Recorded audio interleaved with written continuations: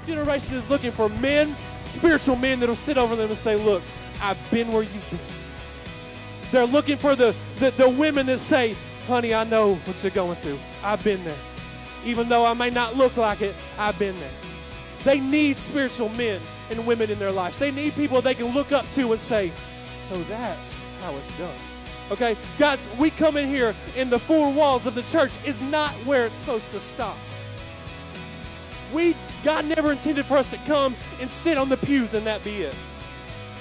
He never intended for us to just come and say, well, I got what I needed on Sunday morning. That preacher preached a message that said a couple things to me, and I'll take it and I'll receive it, and that'll be it. Like, that's not what God intended.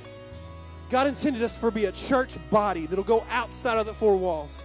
That when you see these young people hurting, that we have men and women that'll come to them and say, look, I love you. I don't care what you've done. Because God doesn't.